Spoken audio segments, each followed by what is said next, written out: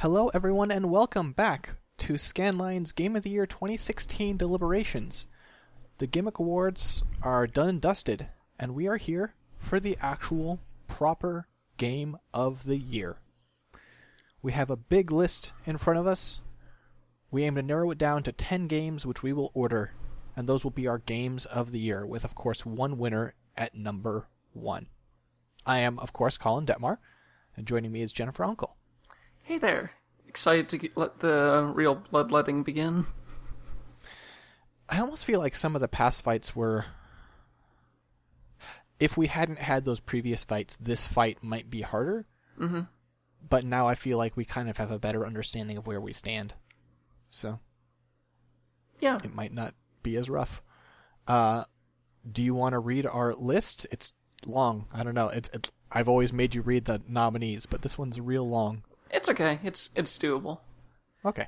So, the nominees are Stardew Valley, Valhalla, Tokyo Mirage Sessions #FE. That's Sharp FE. Sharp FE. Firewatch, Overwatch, Hitman, World of Warcraft Legion, Reigns, Abduction, another Metroid 2 remake, Super Hot, Forza Horizon 3, Pokemon Sun and Moon, Titanfall 2, Blaze Blue Central Fiction, Mafia 3, Inside, Watch Dogs 2, Oxenfree, Mystic Messenger, Anatomy, Enter the Gungeon, and That Dragon Cancer. Now, unfortunately, I at one point thought that Emily would be joining us for this, and she is not. And so there's not going to be anyone here who can make a good argument for Mystic Messenger. We both know what Mystic Messenger is, and I think we both like that game pretty well. It was neat to me. I bounced off it, but it seemed neat. I liked the format in which the story was okay. Like the moment-to-moment format of which it was delivered, by which I mean the sort of chat client interface, I thought was really cool and enjoyable. But the sort of the real-world timing element of the game was really frustrating to me and kind of obtuse, because it didn't feel like it wasn't just like, if you're here at this time, you can see this. There was some other rules to it, and I didn't really understand. Yeah. We've given it some credit in other awards, and I would be happy to give it more here, but we are not the people to make the argument for it. So I think we're going to have to cut it. Okay. One down. Tell me you... Oh, sorry, go ahead. I was going to say, I'm going to go ahead and also cut Tokyo Mirage Sessions Sharp FE, because I didn't play enough of it. And this is... Tokyo Mirage Sessions had made me really worried for Persona 5, because I don't know if I want to play a JRPG on a console anymore. I don't know if I ever want to do that again. It takes so much time for so many little things. I would just so much rather do that on a handheld. Like, say, a Nintendo Switch, maybe. Maybe. If Persona 5 ends up coming out on the Switch, which I've heard rumored and personally didn't believe, but if that happens, that would actually be fantastic. Yeah, I'm going to try again this year to get into Tokyo Mirage Sessions, but it's a game of that length and that kind of, not density, but, that tenor of game I find really hard to play these days. I find it hard to have the time for something where I'm going to sit down for hours and not get very much done. Makes sense, yeah. Okay, can you, how do you feel about keeping another Metroid 2 remake on here? Like, can you explain a bit more of that to me? So, another Metroid 2 remake is another fan attempt to remake the game Metroid 2, oddly enough. Metroid 2 was, of course, a original Game Boy game, and it was sort of a...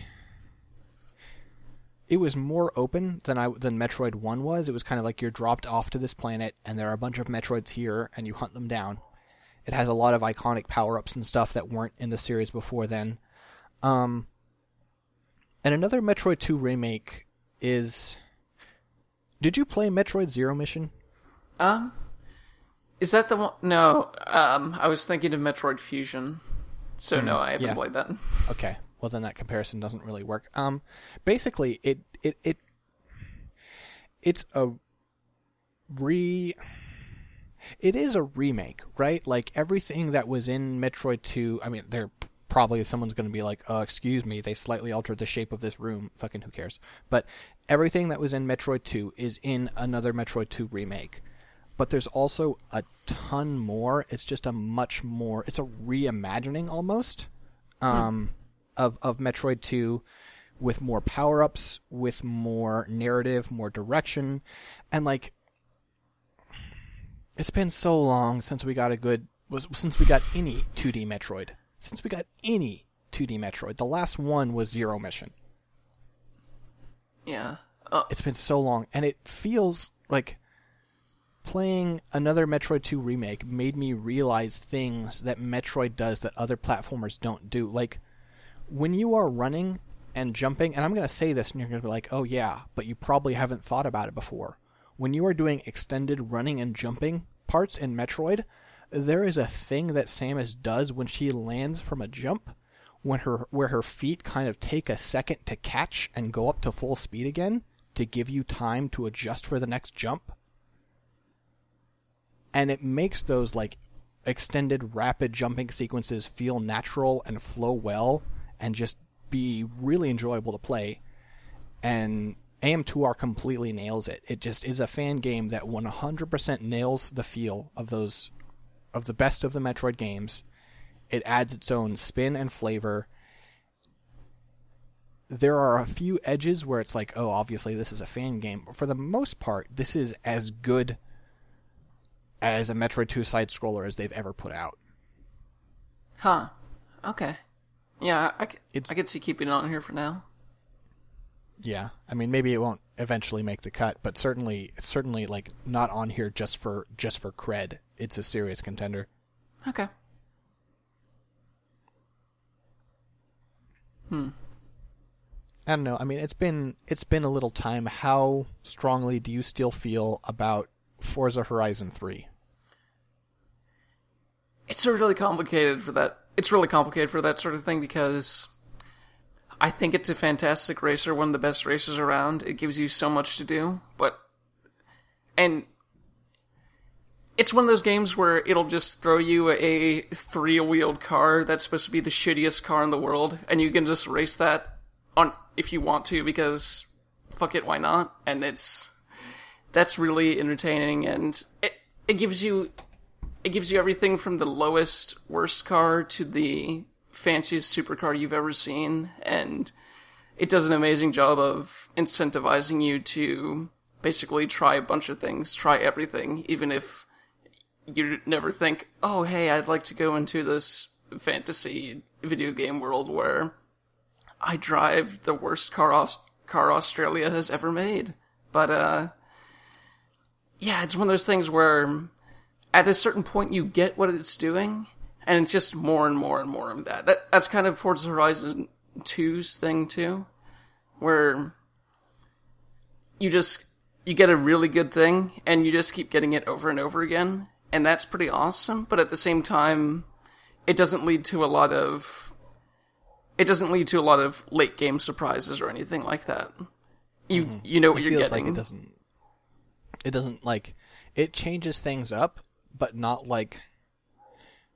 in the way that other games that are of a similar length do, right? It's still pretty much always a racing game. Totally. And most of its length is... You unlock all the other regions pretty quickly, and the majority of its length is just, okay, now drive it with this car. Okay, now drive it with that car. Okay, you've raced it in a single race, but what if you did a whole championship across these certain tracks? And the racing is still solid enough that that's a really useful... I never feel guilty loading up Forza Horizon. It's always a good time. It's just... it doesn't keep surprising me, and that's a big knock against it when it's compared to all these other games that are just full of surprises. Mm-hmm. And also, I mean, like, tell me if you think this is off base. I guess I haven't played any of the Forza Horizon games. Just because I don't own an Xbox One, and I got rid of my 360 halfway through that thing's lifespan, and I just never was a racing game guy. Mm-hmm. But if I was to give an award to any entry in the Forza series, I probably would give it to Horizon 2. It's from the outside, it seemed like Horizon 2 was a stronger... Like, Horizon 3 is certainly, like, years have passed, the technology has gotten better, they put more budget into this thing. But as far as, like, the jump and the environment and the impact, it felt like Horizon 2 was the game. I feel like Horizon 2 was a lot more samey at some point because the Australian landscape that they use within this game is a lot more varied than the generic European landscape they used for Horizon 2, to the point where you're getting into very different types of races than you would within 2. And also, a huge thing for me is that they've gotten progressively better and better at tone. Like, the first game was a very Need for Speed style, skimpy girls in clothing giving you advice and stuff like that. 2 kind of steered a little bit further away, but you were still kind of the only person you could be was basically this really stereotypical white dude partying in Milan sort of character. And 3 right off the bat, it gives you a bunch of options for who your character looks like, different races, different genders. It lets you go by whatever name you want. And overall, it just feels like it completely distanced itself from the whole skimpy girls dancing around near cars that 1 and 2 to an extent did. And just this whole, oh yeah, this racing scene is really awesome, even if we're smashing through fences of people who own these Australian houses, which doesn't seem super cool. We're a lot nicer about it. So, yeah. I mean, so, like, it is cool that they added this extra character customization stuff, and it's more open and it's more inclusive in that way. Mm-hmm. But you're still choosing the human avatar of a driving game where you spend the entire game inside of a car, right? Pretty much like, true. Sometimes how much does that actually matter? Sometimes you get out and talk with people, but it's just all cutscene stuff, and I guess it's a situation where just the tone that makes the thing that I really liked about Horizon 2, the thing that sold me on that series was just this whole party mentality of, hey, we're just going to drive cars around. It's not really for stakes or anything like that. We're just going to have fun in this exotic location. And 3 takes that and pushes it a bit further and is generally just sort of this thing where it feels like the most welcoming convention you could ever have that's also about running through people's backyards. And I see. I don't think I'm explaining it too well, but it does make a huge difference in the way that I view that game and the way that I would recommend it to others and all that.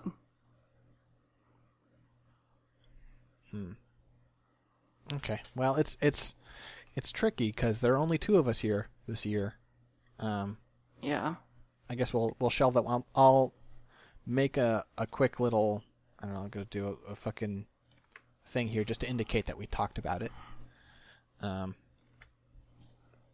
Okay. I don't know. I'm having trouble seeing what's going to go from this list necessarily. Yeah, it's going to be really hard without I'm really starting to see what you were saying about the third person. It's going to be hard to break any of these ties. Yeah, I mean there are a lot of games here that one person has a lot of passion for and the other person doesn't, and that's just kind of like, well. Okay, well here's an easier cut. Let's get rid of that Dragon Cancer. Yeah, I can't play that game. Yeah, it's phenomenal what it does.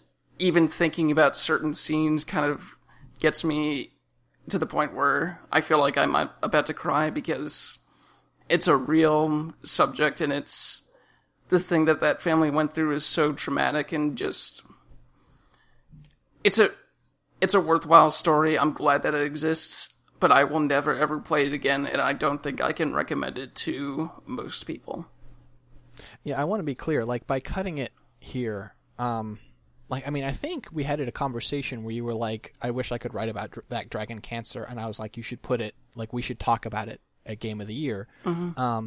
When I say that I can't play that game, I'm a person who has spent a lot of time about, like, someone dropping a pillow on me from being dead. I have spent a lot of time in the ICU, and a game that does a really, really accurate simulation of what it's like to be in the ICU waiting to die, I would not be able to handle psychologically. Yeah. What they achieved is phenomenal, and I don't know, I'm not the religious type, and their message is partially religious, so we don't totally click on that end, but I'm really glad they made this game. I'm really glad they did the job that they did, and they went for a really powerful, really important to them message, and I'm really grateful. Yeah, and everyone should go look up the speech that guy made for the Game Awards, because it's really good. And, I don't know what else to say about it without getting into some really dark, depressing material, so... Yeah, it handles a really real and painful subject, and it doesn't, like, it's not a game that's, like, really gross and grim and, like, but it's a hard game, and not because it's challenging, but because it makes you think about things you don't want to think about. Yeah, basically. So it's a special thing, and we want to honor that, but we're not putting it on the top 10. All right. Okay.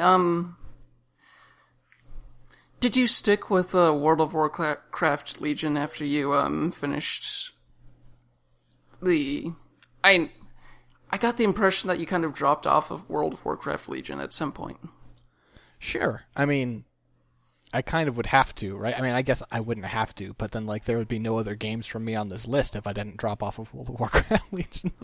I mean, like, I played enough of it to match most of the games on this list. Like, I mean, it's an MMO. It's an MMO with a ridiculous amount of content, and I don't have time in my life. Like, the way I enjoy games these days, an MMO is just not a thing that I'm going to be into in the long term. And I guess it probably doesn't have to make the list. I do want to honor, like, World of Warcraft Legion is Blizzard really, like, they've been developing these expansions for World of Warcraft for years now, and a lot of them have been, like, every expansion they sort of play one of their major cards, right? They're like, okay, this expansion we're finally talking about the Lich King, one of the main, like, forces in Warcraft 3. This expansion we're finally going to talk about the Pandaren, which are kind of a major thing. They're a thing in Warcraft 3, sure, but, like, always only holding, like, being really careful about what established pieces of their lore they're going to cash in. Mm-hmm. And Legion is them kind of putting it all out on the table. Legion is them being like, okay, we're going to deal with the Burning Legion, who is the main opponent of everything in the Warcraft universe. We're going to tackle the lore related to, like, what was it?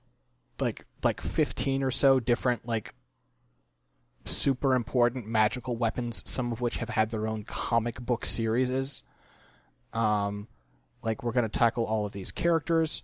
We're going to change the way the game feels to make it feel more epic, and they've almost painted themselves into a corner with how much they've used, and I'm curious how they do going forward. But it really is, like, Legion is the best World of Warcraft has ever been. And that's a game that has been good at many times. Yeah, when you put it like that, I don't know if we can cut this yet either. Okay, well, let's talk about a game that I think we probably can cut.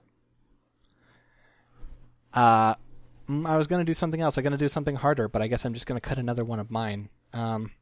We can cut Enter the Gungeon. Enter the Gungeon is like a top-down, like a twin-stick shooter style roguelike bullet hell game.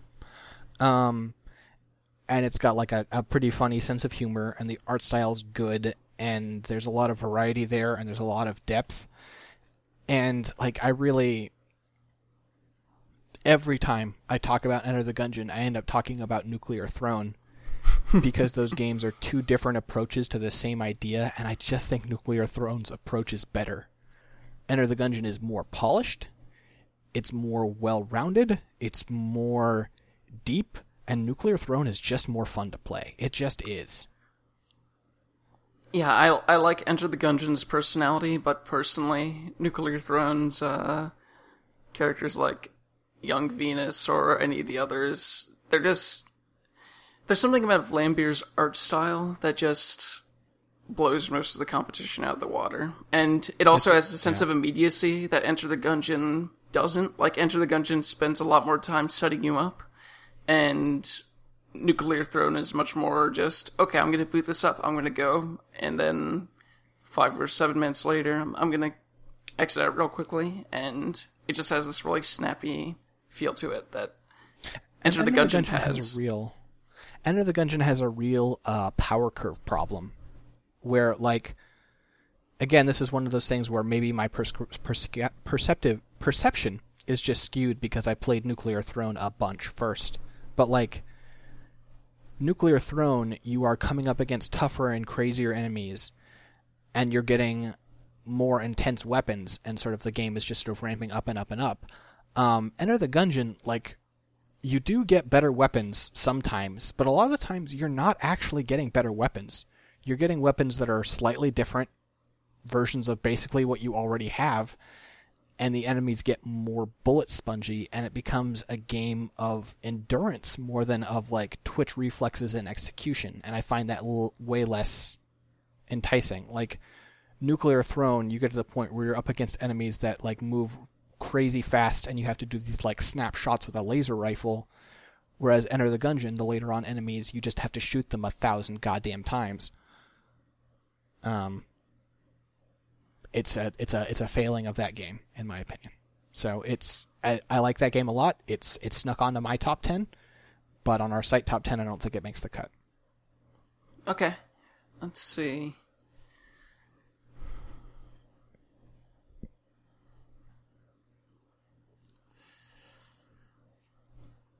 How about, I feel like of all of these, Mafia 3 might be one of the weaker ones. What it does is phenomenal. What it talks about is phenomenal, but, it also, 75% of that game's action is just going to very similar districts, killing everyone in that district, and then just taking it over. It feels like at times it is padding itself, like it is repeating the same stuff over and over to make the game longer, and I don't think it does the game any favors. And also there are points of that game, especially I would say that last level, that fall in the trap of just being like, oh, this is important, so it has to be really tough. And it's like, that game isn't fun when it gets tough.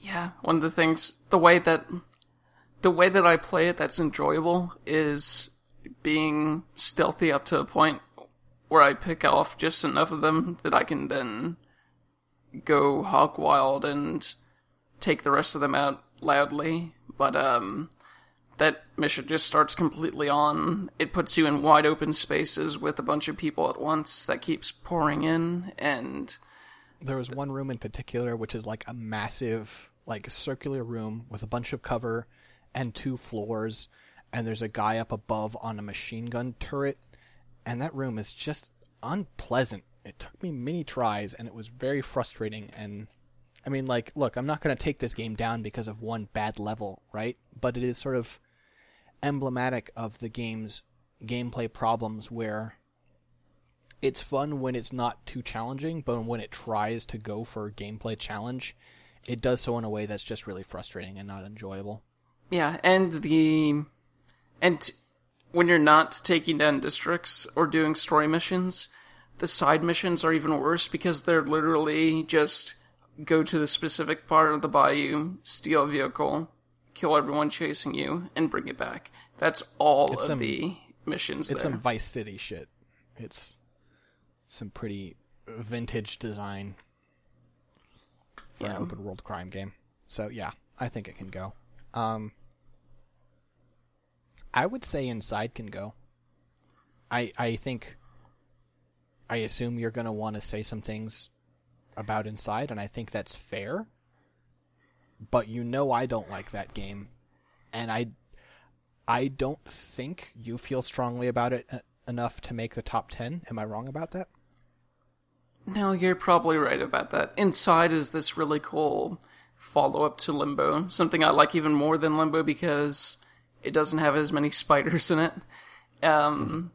Basically, Inside is this silent journey from one end to the other, just like Limbo, except the animation and the way that it looks, it just does this amazing sense of, without saying a word, it gives you this amazing sense of this alien-esque, why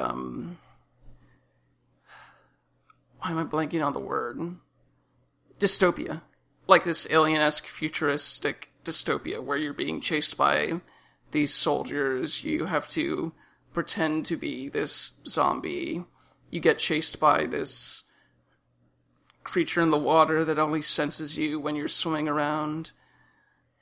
It does this amazing thing where moment to moment, sort of like Soma, every encounter feels different and unique and challenges you to think outside the box of even what they've supplied you with thus far. And it's just this amazing... You don't see that sort of thing very often. You don't see this breadth of experience that you get with Inside. And it nails most of it. And the ending is this really darkly comic moment of, oh, I guess it's over now, huh? But, yeah, it's, compared to some of the other things on this list, I'm definitely going to I'm not going to fight as hard for this one as I'll fight for other things on this list. Yeah. Okay. I guess it's your turn to suggest a thing. I mean, we didn't say that expressly that there's a turn, but that seems to be what we've been doing, so. Okay. Huh.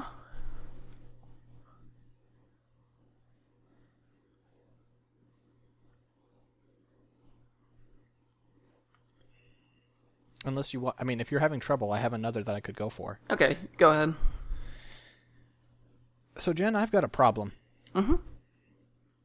We had Life is Strange last year, and I didn't like Life is Strange, right? Yeah. And other games have come out, and I'm starting to realize that maybe I just, like, even if you do it well, I just don't like shitty teens. Don't show me shitty teens. I don't. That's okay. You did a good job by making these characters assholes that I don't want to be near. Now they're assholes, and I don't want to be near them. I don't like Oxenfree, and I didn't even get very far. I just don't like those people, and I don't want to be near them. Oh man, that story goes places too, and I only really disliked two of the teens, and one of them kind of grew on me. The pot smoker grew on me. I disliked the lady that you're obviously supposed to dislike because she's an asshole. Like a blatant asshole, like the one who suggests the truth or dare and stuff, the asshole. I disliked the guy who's your friend at the beginning, who talks too much. Yeah, the pot smoker. Yeah. I disliked the stepbrother. I think I disliked just about... I either didn't see enough of people to have feelings about them, or I disliked them. That was the way it went. Huh. Yeah, that's totally opposite to how I feel about this game. I'm kind of a sucker for those teen supernatural entries the way that you get repelled by them, and the same way you get repelled by them, and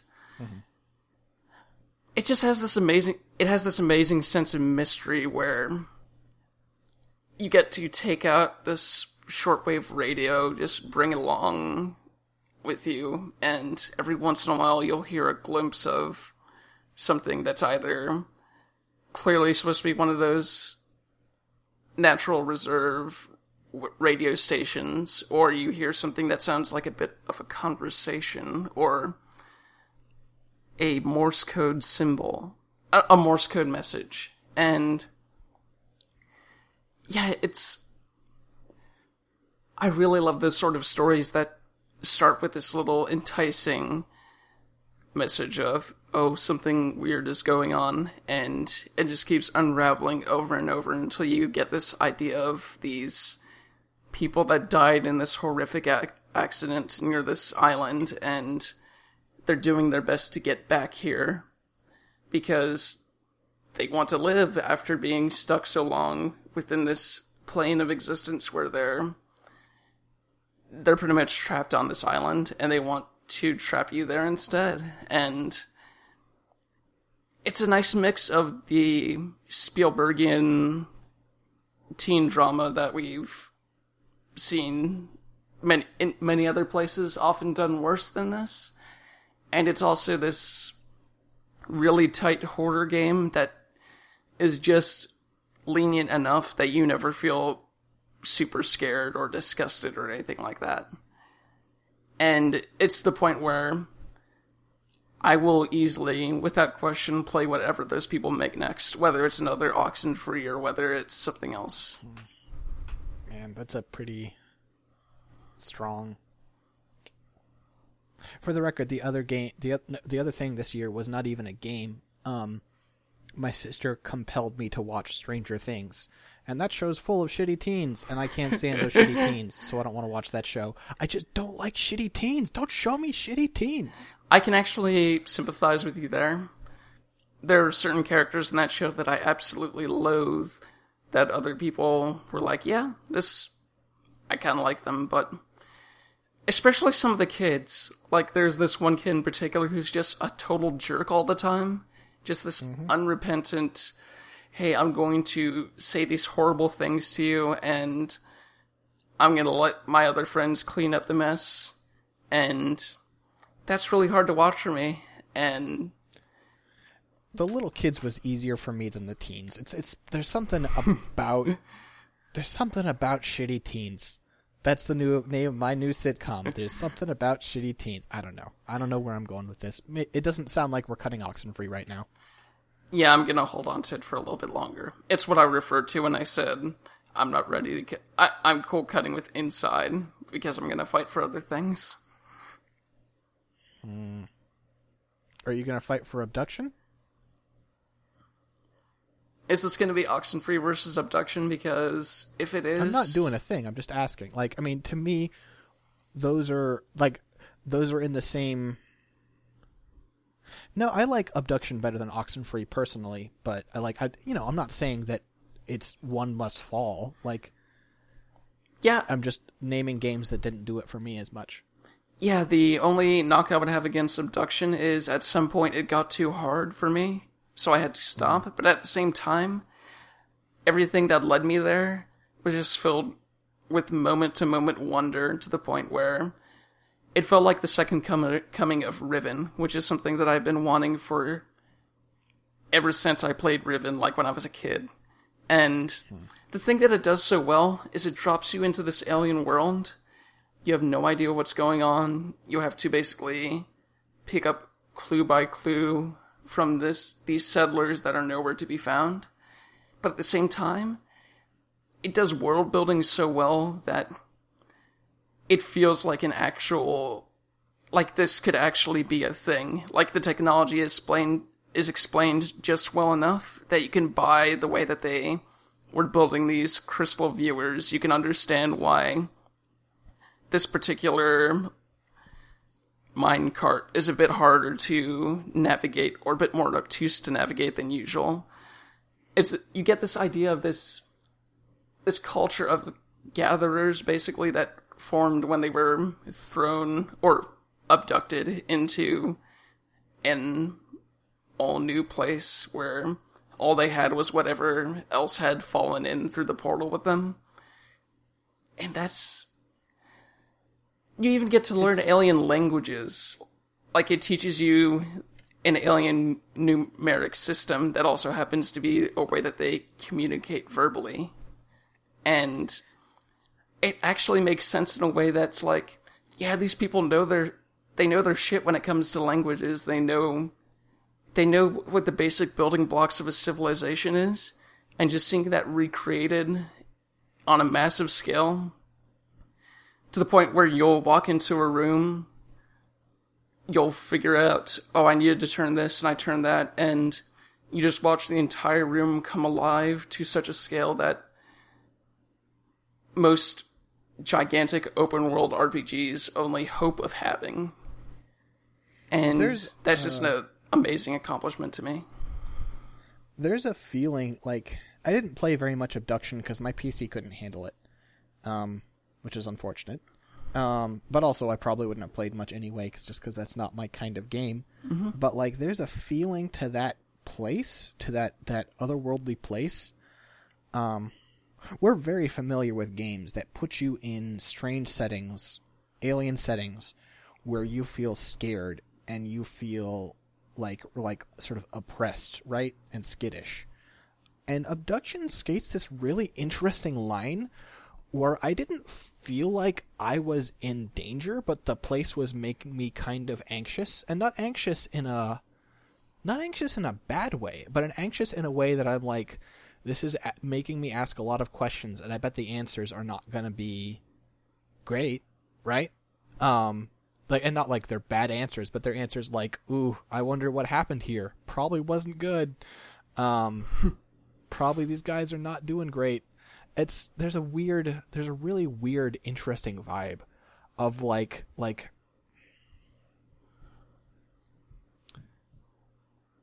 curiosity that isn't innocent, that I really dug about that game. It has a really cool feel and tone.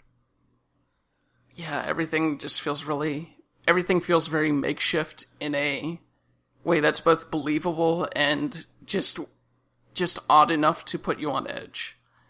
Mm-hmm. Yeah. It feels very like just the faintest bit unsettling in a really effective way.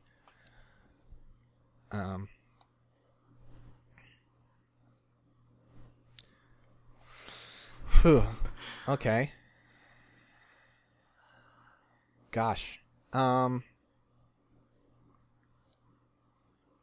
be fine cutting Watch Dogs 2 if we're going to also cut Mafia 3, because Watch Dogs 2 is the most fun I've had in an open world GTA-like in forever. The tone is just this amazing sort of... The tone nails what I've always been asking from these open world games, and then some. Just some basic dignity that Rockstar's Grand Theft Auto games have never had. It's so vibrant. Your home base is basically right next to the district where the Castro is, so you get all this amazing handcrafted graffiti. You get to see these LGBT rainbow crosswalks. You get to open your iPod and listen to pretty great music like Run the Jewels while you're running around. You get to steal a movie car prop, turn it into something that's remote control, and do a street race with it while gaining, basically as a publicity stunt for your hacker group. But also, it completely shits the bed on the somewhere around the 75% mark, where they remove a pretty good character that they just did amazing... They removed a pretty good character that they did amazing things with, like a mission or two before, and then they pretend like that character never existed. And they replaced him basically with Raymond Kenny, who was the highlight of Watch Dogs 1, but compared to everyone else in Watch Dogs 2, he's kind of nothing. And does it feel like that other character that they removed was maybe like a late addition to the game? And so they like it's not like this isn't super relevant, I guess. But is it like, does it feel like they just excised him from the game, or is it like they dropped him into the game and the rest of the game wasn't shaped around him? I think they excised him because the missions that they did, the story missions they wrote for him, he and Marcus had such a great rapport. Like, I guess we can talk spoilers since this is Game of the Year. It's Horatio, the black character, the other black character, essentially. The only other black character that you work with in your crew. Yeah. And no, when you figured they removed a character from the game, I was like, oh, probably it was the other black guy, huh? Yeah. And the mission right before that, right before he gets kidnapped and unceremoniously killed by this Latin American gang that you then go destroy Watch Dogs 1 style, you're basically going into this facsimile of the Google headquarters, and they're just dropping these truth bombs about how everyone looks at them differently. They're so small.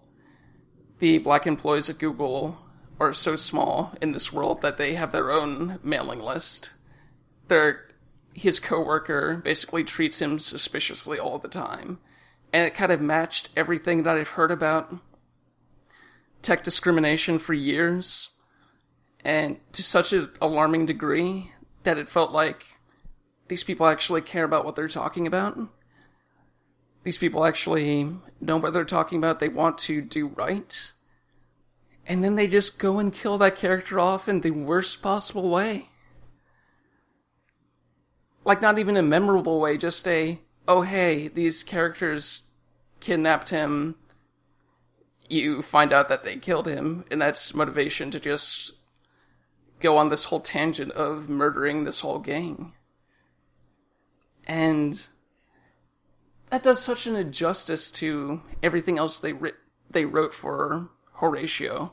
And it's really hard to feel like, yeah, we should reward them for everything else that they've done, but this part in particular is so nasty, it's so unlike everything else that they tried to do. They got so close to escaping the whole specter that Watch Dogs 1 did. That awful, awful fucking game. But then they basically dropped the ball, and even though it never gets to that same point as those missions, it never quite picks it back up again. And the ending is basically a fart noise. That's how I feel about the ending. Yeah, that doesn't sound like Game of the Year to me. Sounds good, but doesn't sound like Game of the Year.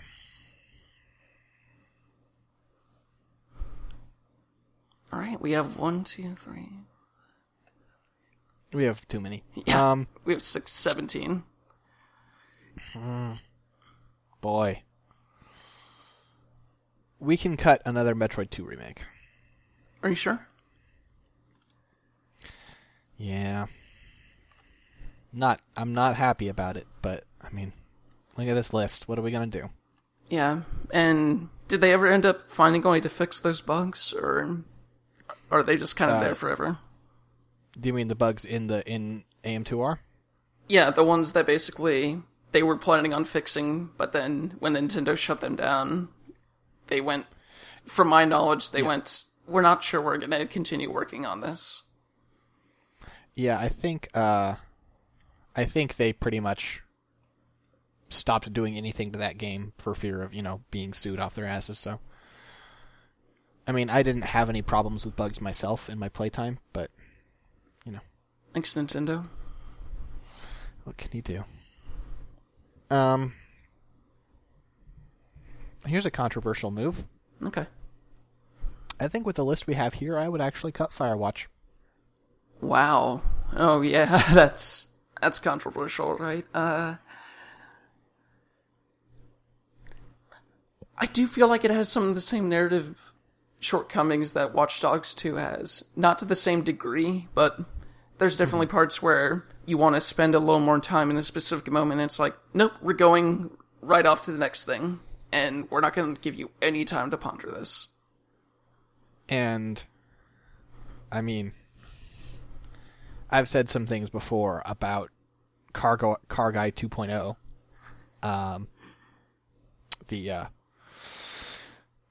So the people who wrote Firewatch, if you weren't aware, also wrote season 1 of The Walking Dead, which ended with a guy who knew every decision you'd ever made, who you'd never met before, and who judged you for everything you'd done for the entire season, and was a crazy person who would hurt you.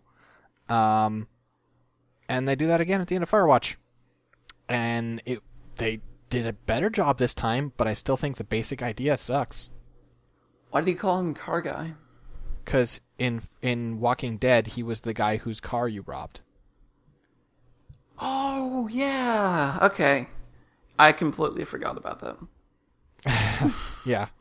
I think that whole subplot, like, there are things about that subplot where, like, you're convinced that you're being, like, watched by a government agency that's, like, gaslighting you, basically. And there are things about that subplot that are interesting, sort of thoughts about, like, how you go paranoid being alone in the woods.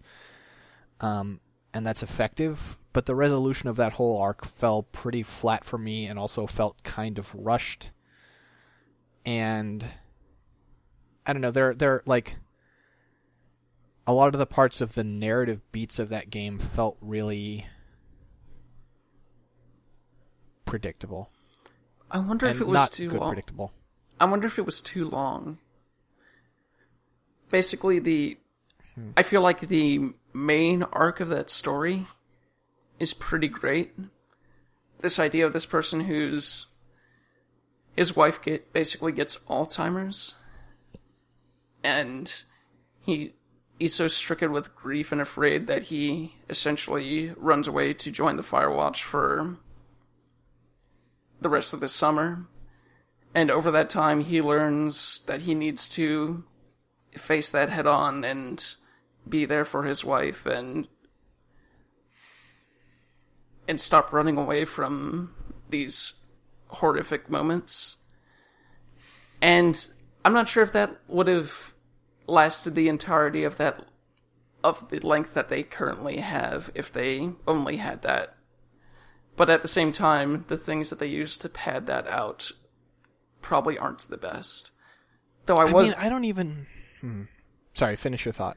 But I was pretty affected by finding that kid's corpse in the cavern area. It was this moment where everything kind of came back to reality, to a point where the performances of Henry and Delilah are so on point at that I felt swept away with their sudden grief of getting to know this kid through his imaginative drawings and the clever things he did with his father, and then just realizing, oh, he was always here all along, and he never got to live his life or fulfill anything that he was doing. Yeah, to me that was actually one of the moments that fell flat, just because I thought it was, like, I remember going into that cave with the gear, the rappelling gear, and being like, oh, so I'm gonna find a dead body now, right? Yep. I don't know, for like, the writing and the voice acting in general, like the dialogue, was always really good, and the performances were, of course, excellent, but I felt I feel like when those guys write characters interacting with each other, they do a really good job, but when they try and write the broad strokes of a plot, I very often am not very happy with what they come up with. I'd probably agree, yeah. I'm eager to see what they make next, but... Yeah, I mean, I like Firewatch. It is on this list for a reason, and me suggesting it as a cut, like, is only because the things I want to cut, it seems like we're not going to get anywhere on, you know? And I'm also cool with cutting it because I didn't get a chance to buy the limited run edition because the internet is too fast. Okay, never mind. It wins. Game of the year. Don't reward salt. Yeah, okay. I think we can cut Firewatch. I think we both like. This is one of those situations where we both liked that game a lot, but it's probably going to lose out over a game that one of us didn't like and one of us adored. So, yeah, because it needs to, list needs to reflect our passions. So, can we just get out of the way that Hitman stays? Like, Hitman is just start or whatever. Like, we don't even need to consider that one. I mean, I would agree with you, but like. Yeah, I guess I'll agree with you. It's just like there's a lot of stuff on this list that I feel like just sort of stays. And like the next two cuts, I would suggest you're not gonna like. Is one of them Anatomy? Yes. Okay, let me just get this out of the way. Anatomy is 30 or 40 minutes long. Anatomy starts where you are trapped in this very poorly lit house. You go from room to room, picking up tapes and putting them into this tape recorder and hearing this creepy voice basically explain the functions of a house in more and more disgusting detail to a point where it's called Anatomy because it's talking about the house as a body. And at some point you get the idea that the house is the one that's actually creating these tapes for you. And at the very end of the first playthrough, you hear the last tape and it just cuts to black. But as you start it through subsequent times that you load it back up, it's more degraded. It turns into more of this VHS quality where it goes to shit like any old VHS tape would. And it plays with your perspective in ways that it never does jump scare. It never does a jump scare, and it's still one of the scariest games I've ever played. Just purely from the things it is saying, and from the visuals it is using. Not even discussing visuals, just visuals that push your mind enough to the point where you are genuinely horrified by what is the reality that you are currently in. And that's a feat that I'd even rank it above Soma, probably. Soma is one of my all-time favorite horror games because it manages to go from moment to moment, this sense of uniqueness that you don't see anywhere else, to the point where people who don't even like horror games wanted in on it at some point. But at the same time, it's really hard to recommend to anyone. It's like 30 minutes long, and Cullen's never going to see any of it. So, is it the one that has the secret white ending where stuff fades to white? I think I saw someone get that and get really excited. Or was that a different game? The nature of that game, it could have a fade to white ending. I do not know. Okay. There was some game that looked like it was like sort of staticky first person in a house, and someone moved in a weird way and everything got white and they got super excited. I don't know. It might be that. It might be that because that your description of everything else sounds on point, but it's a really unique game that released at a unusual time for horror, like near the beginning of 2016. I guess it's not that unusual when you consider most terrible horror movies get put around that point, but still.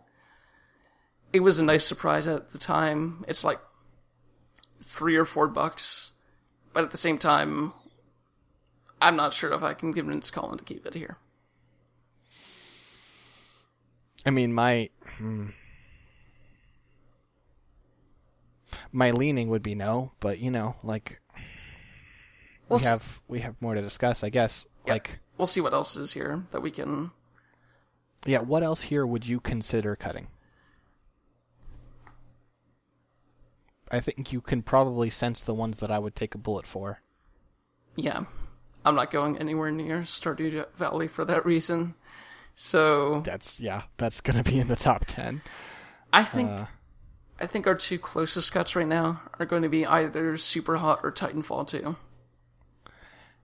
I was thinking about Titanfall 2 myself. That's kind of surprising. You seem to Well, of course, all these other games are amazing, so it's not a question of Yeah. whether the game's bad or not. It's just how much better is it. And Titanfall 2 made my personal list, but didn't make it super high. I don't care about that game's multiplayer at all. I really, really, really liked that campaign. I was astonished at how much I liked a Call of Duty-style campaign. But that campaign was really good. And I was like, okay, this is the game that is proving to me that this Call of Duty-style gameplay still works, and let's go into this multiplayer. And I don't care about this at all. I just bounced right off it. Yeah, and compared to all of the other... Well, compared to the other specific multiplayer game that's still on here, I don't think it hangs in the same crowd. Yeah. Yeah, I think that's... Oh, what a cut, huh? Titanfall 2 getting cut up. Man, God, this is a year of games, huh? It's a fantastic game. It just... I would put Super Hot above it any day. I would... It's...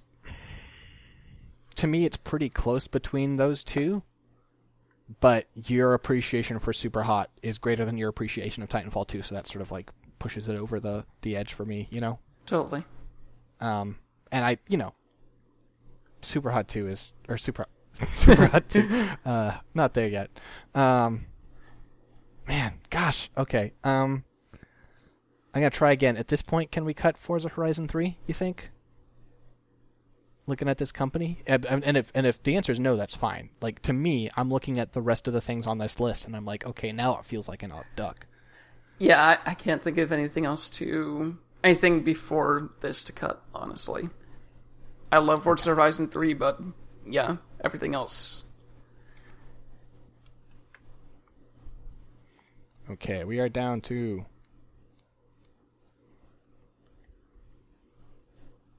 12 games. We're getting there. We're real close now.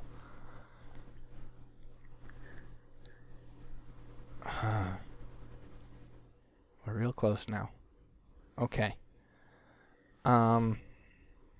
Okay. What are your bottom three? And not political, what are your bottom three here? World of Warcraft Legion. Okay.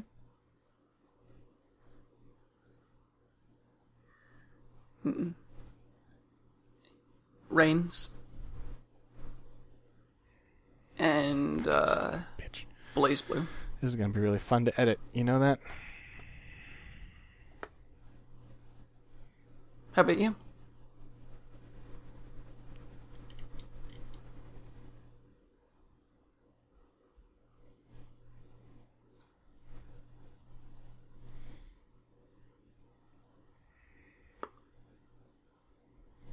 Suddenly got really quiet.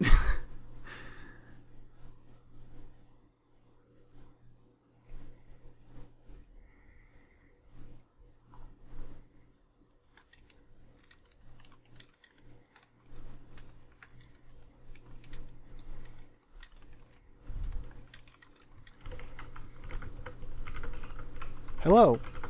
Hey, The fuck? what's up? The fuck is happening?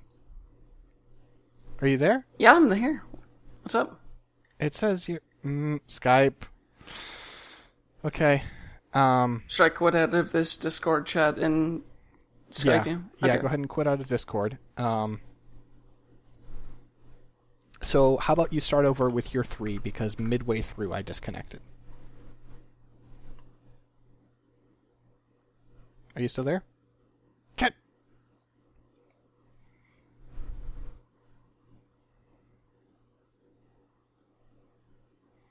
Okay.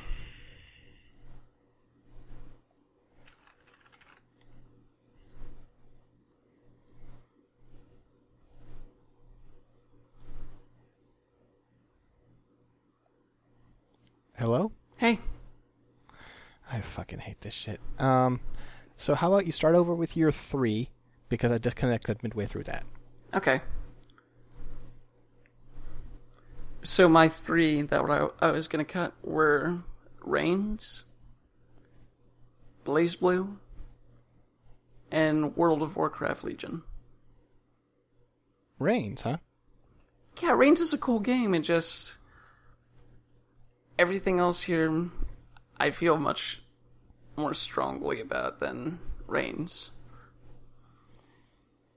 Reigns does this really neat thing where it basically it turns managing an entire kingdom into a game of Tinder, where you're just swiping, where you're swiping left and right, and making decisions that way, and it gets deeper and deeper as you go on. But it kind of repeated a bit too much for me. And also some of the, at some points it it tries to do things that it shouldn't try to do with that control scheme. Like, the dungeon shouldn't be controlled with swipe left, swipe right. That starts to get really disorienting and confusing. Especially when it's slowly draining all of your resources. Yeah. Okay, here is this proposition, right? We have 12 here. We cut Reigns and Anatomy. I could do that. Okay. As long as we get to keep Oxenfree, I can do that. I thought that one through, and yeah. Okay. So we are down to 10, I'm pretty sure. Let me go ahead and... these numbers don't mean anything, I'm just counting. I just want to make sure I didn't fuck this up. Yeah, okay, we're at 10. I think 10 and 9 should be World of Warcraft and Oxenfree. I'm okay with that, yeah. I mean, you did play some World of Warcraft. How did you feel about that? Same way I felt that strongly. Same way I felt about most MMOs. I have this great first couple of days or so, and I just fall off pretty quickly because I don't know, something about MMOs never really clicks with me, even though I really want to try and love them. That's fine. That's fair. I think, yeah, World of Warcraft 10, Oxenfree 9 is fair.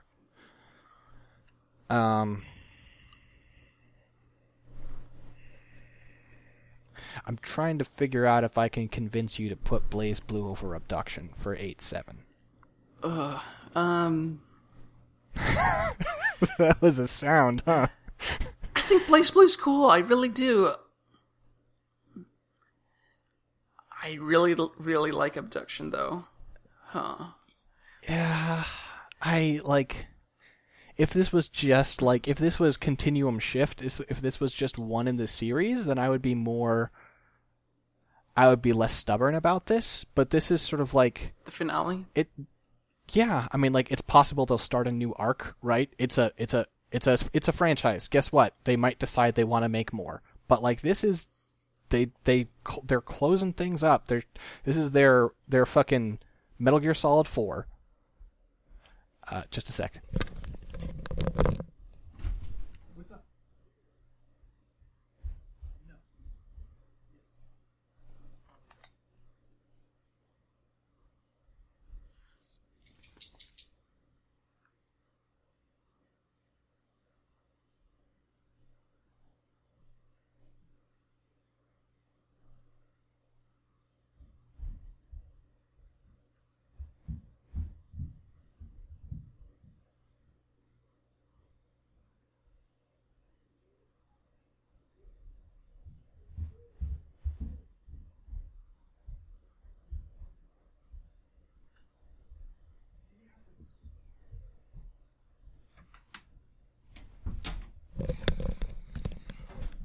I swear to God.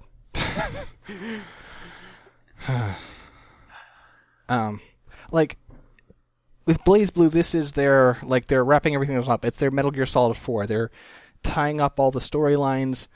They're killing some pretty major characters.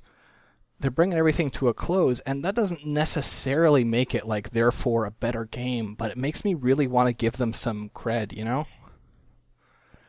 Yeah, I think that comparing it to Metal Gear Solid 4 doesn't do it many favors, but at the same time, you make a convincing argument. So it can be 7? Sure. All right. This is going swimmingly. We're we're doing... The list part is going real well. Making the sausage reveal. This podcast is going to see a lot of editing because the real world is getting in the way, but here we are.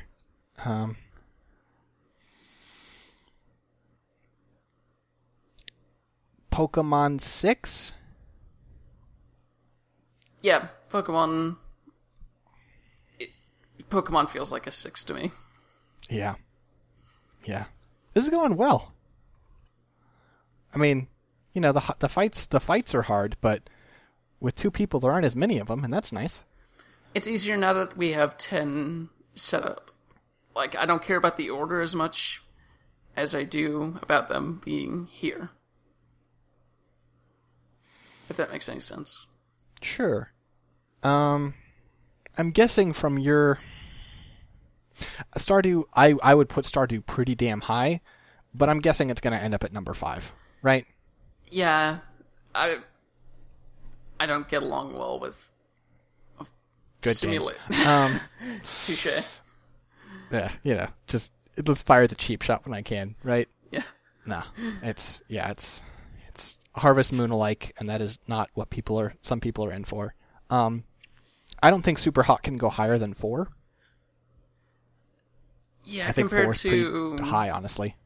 Compared to everything else, Super Hot's a good 4. Overwatch 3? This is where Jen figures out what I've been doing. Yeah, you've been pretty slyly editing the... I've been doing exactly what I've been saying. You ordered things pretty well.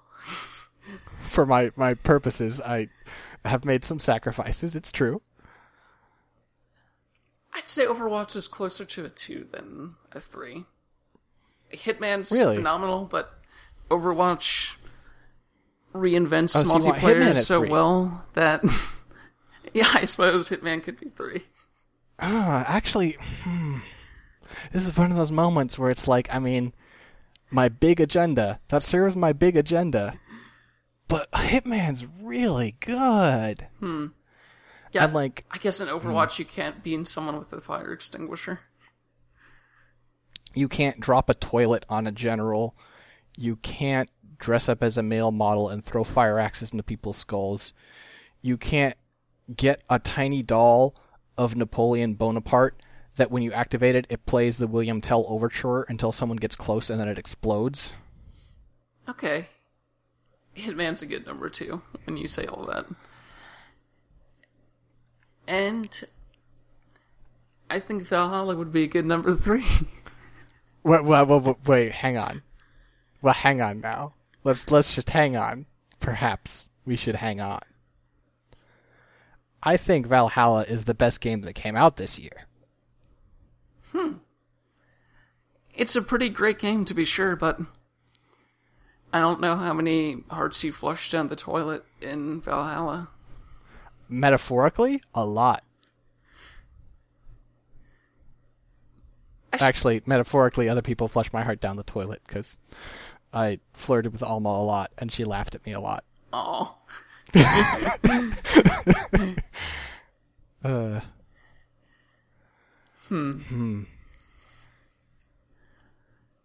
Boy. Like, I mean, to my money, and you may not agree with this, but to my money, like, any one of these games is on if it were the only one of these 3 to come out this year, it would easily be a number 1. These are all Game of the Year material. I would say that with Hitman, it's like its story stuff, its actual story, might as well not be there. I really don't care in the slightest. There's a part that I do care about it, but it's mostly a shallow thing of these cutscenes are really cool. Like that first one where you get out of training and you get to see the whole montage of him going to each place more or less and setting up these awesome CG deaths. That's pretty awesome, but yeah, I agree. It's more of a tonal piece than any of these other games are. Well, not as tonal as Super Hot, but you know what I mean. Mm-hmm. Yeah, I mean, like, it's story stuff of, like, what if we're actually being manipulated by the Illuminati? It's like, I don't care. And then Overwatch, my beef is, as a person who, like, okay, when it comes to multiplayer games, I am kind of binary, and this is a flaw of mine, right? This is a character flaw. I am taking a game seriously or I am not, and that's kind of all there is to it, you know? Like, I am playing Mario Party or I am playing fucking Dota, right? And Overwatch is closer to the Dota end of the spectrum for me. Like, not as in, like, it has to be that crazy, but, like, it has to be that rewarding of skill and execution and thought. And it does a pretty good job of that, but their character balance is really... Blizzard hasn't tried to make unique characters balanced before. Like, even in StarCraft 2, they had 3 armies, and at any given time in the meta, there's usually one best army, right? Like, they have never been super good at balance, to my money. And Overwatch has been really kind of rough as, like, characters fall out of effectiveness. Like, you know, for a while Mercy was just like, oh, no, don't pick Mercy, she's garbage. And then, like, oh, Symmetra, she's fucking useless. And now, oh, Symmetra, she's incredible. And the way things sort of come and go with for a character-based game, for a hero-based game, for such a relatively small roster. It's not a small roster, but, like, compared to things like League of Legends or Dota, it's a small roster. And having heroes just fall out of effectiveness really hard is pretty brutal in a game like that. I don't know. As I say, this is at the perspective of a person who is incapable of not taking it pretty seriously. I definitely feel like when it comes to Overwatch, I love it to death, but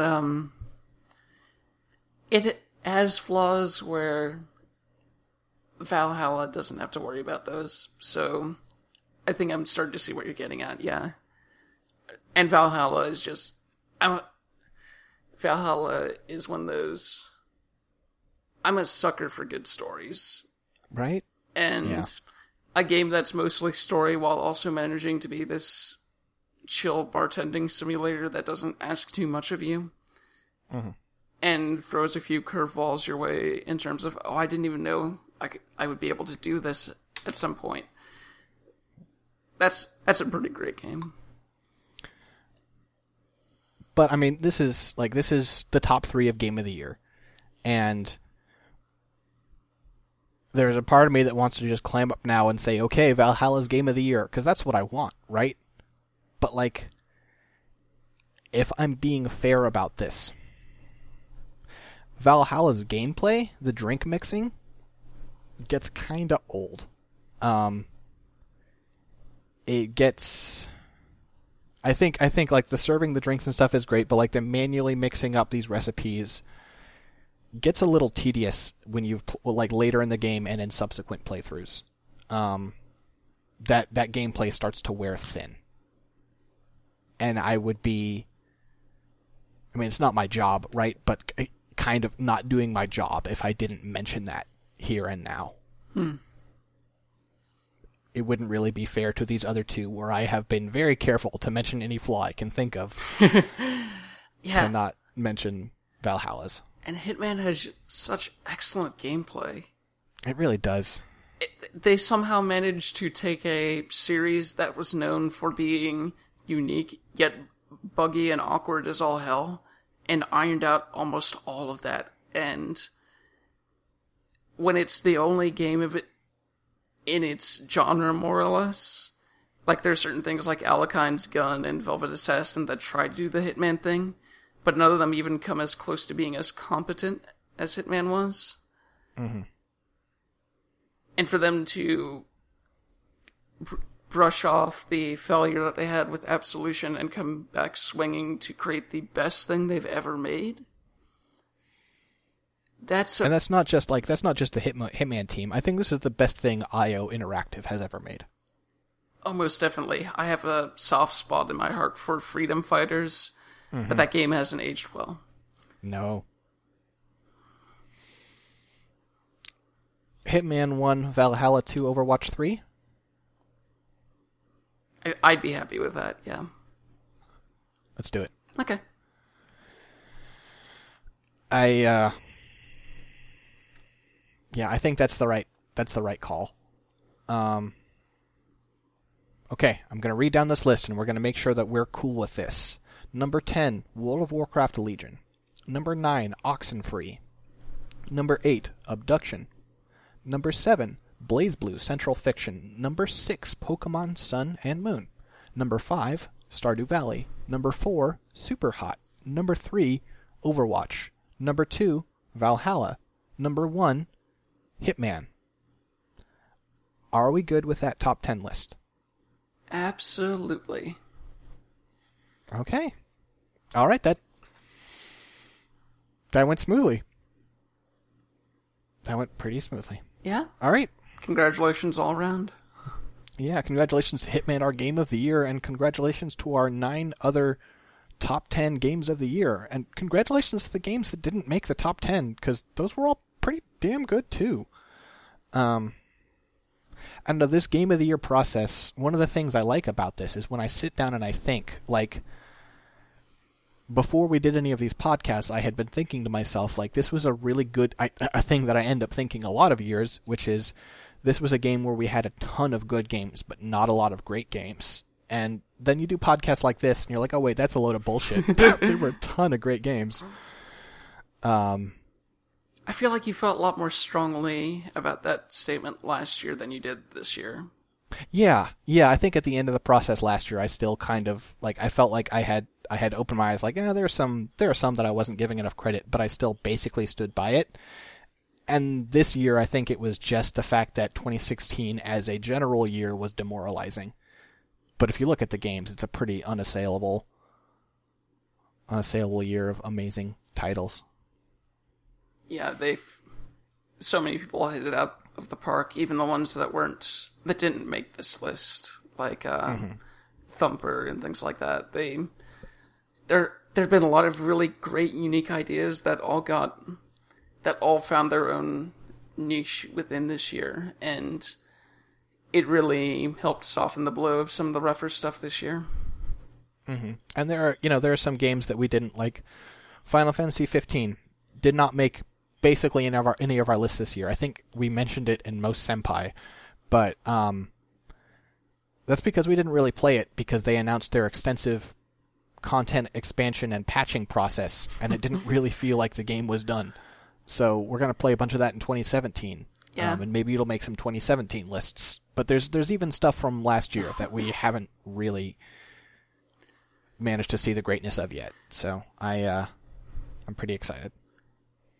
Likewise, I'm still clawing my way through bits of World of Final Fantasy, and while I wouldn't call that an amazing game, it has some really solid moments to a degree that I was not expecting from what's basically, hey, what if we took Final Fantasy and made it Pokemon?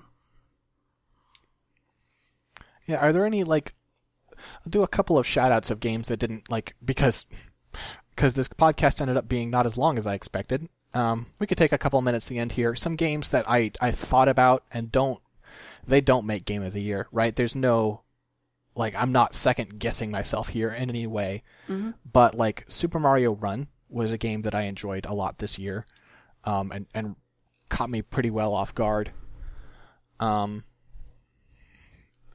don't know, are there any other titles that sort of surprised you? The Last Guardian surprised me by not being a total disaster, and also, it happened to be exactly in the same sort of mold as Ico Shadow of the Colossus, and that's not quite enough in 2016 compared to everything else, but it was a nice blast from the past, and I would feel perfectly comfortable sitting it next to those all-time classics. And then there, like, Zero Time Dilemma didn't make our list, and I think that's the right decision. But as far as the games that kind of made the biggest impact on me this year, this would be one of those. Like, I am upset at that game. I don't know if I think it's a good game or a bad game, but that game made a splash, right? That game was daring narratively in ways I have never seen before. Yeah, and if nothing else, sort of like BlazBlue closed that whole story, Zero Time Dilemma, it didn't do a great job of closing everything, but it still felt significant. This series that I fell in love with when I played 999, and having years of this time sort of built up in a way, they didn't completely fumble it when they were writing at the finale. And when you have that much investment in a story, sometimes that's all you need. Mm-hmm. I regret not spending more time with Hyper Light Drifter. That one looked pretty special, and I had some, like, just the timing on it, its release was not good for me, and I ended up not going back to it, but it's one of the games I expect I'll check out more in 2017. Yeah, and there were a few small things for me, like Event Zero, where what it's putting down is really neat. Someone else will eventually take that concept, maybe even the same people who did it, and create something absolutely spectacular. Mm-hmm. But what it is, the sum of it isn't quite up to par with something like Hitman or Overwatch. And of course, there's a real dark horse candidate. Valve actually released a new game, Dota 2, and boy, that game is that game's pretty incredible. You guys should check it out. Yeah, and I think that's probably No, go ahead. Oh, and as silly as it might have been, I sort of like Colin has a soft spot for Dota 2 coming out every year. Its annual releases or annual. It doesn't do annual things, but it felt like an all-new release towards the end of 2016, but had 2064 read-only memories come out in 2016 instead of 2017, I might have made an argument for that just because I love that game so much, even with all its problems. Yeah, maybe we'll end up talking about it. We'll see. I think that's it for us here. Scanline Media. This obviously by the time this stuff's going up, it is early February, but we wanted to make sure we had, like, first of all, of course, this is not our jobs. We do this for fun, and scheduling is tricky. But also we wanted to make sure we had time to actually look at the games from last year and not rush it either in terms of release dates or just playtime. Like, some of these games, I would not have been able to render as good of an opinion on Hitman as I was by the time we actually ended up recording stuff. I was actually able to play all the levels and do a bunch of the masteries and really see what that game had to offer.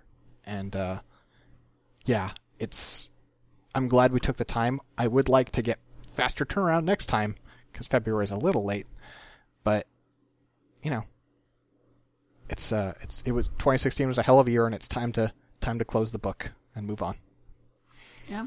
Hopefully 2017 won't be as much of a disaster as it's looking up to be. Fingers crossed. We'll see, I guess. Thanks everybody for joining us, and we will see you with our 2017 casts. Later. Happy late Auld Lang Syne.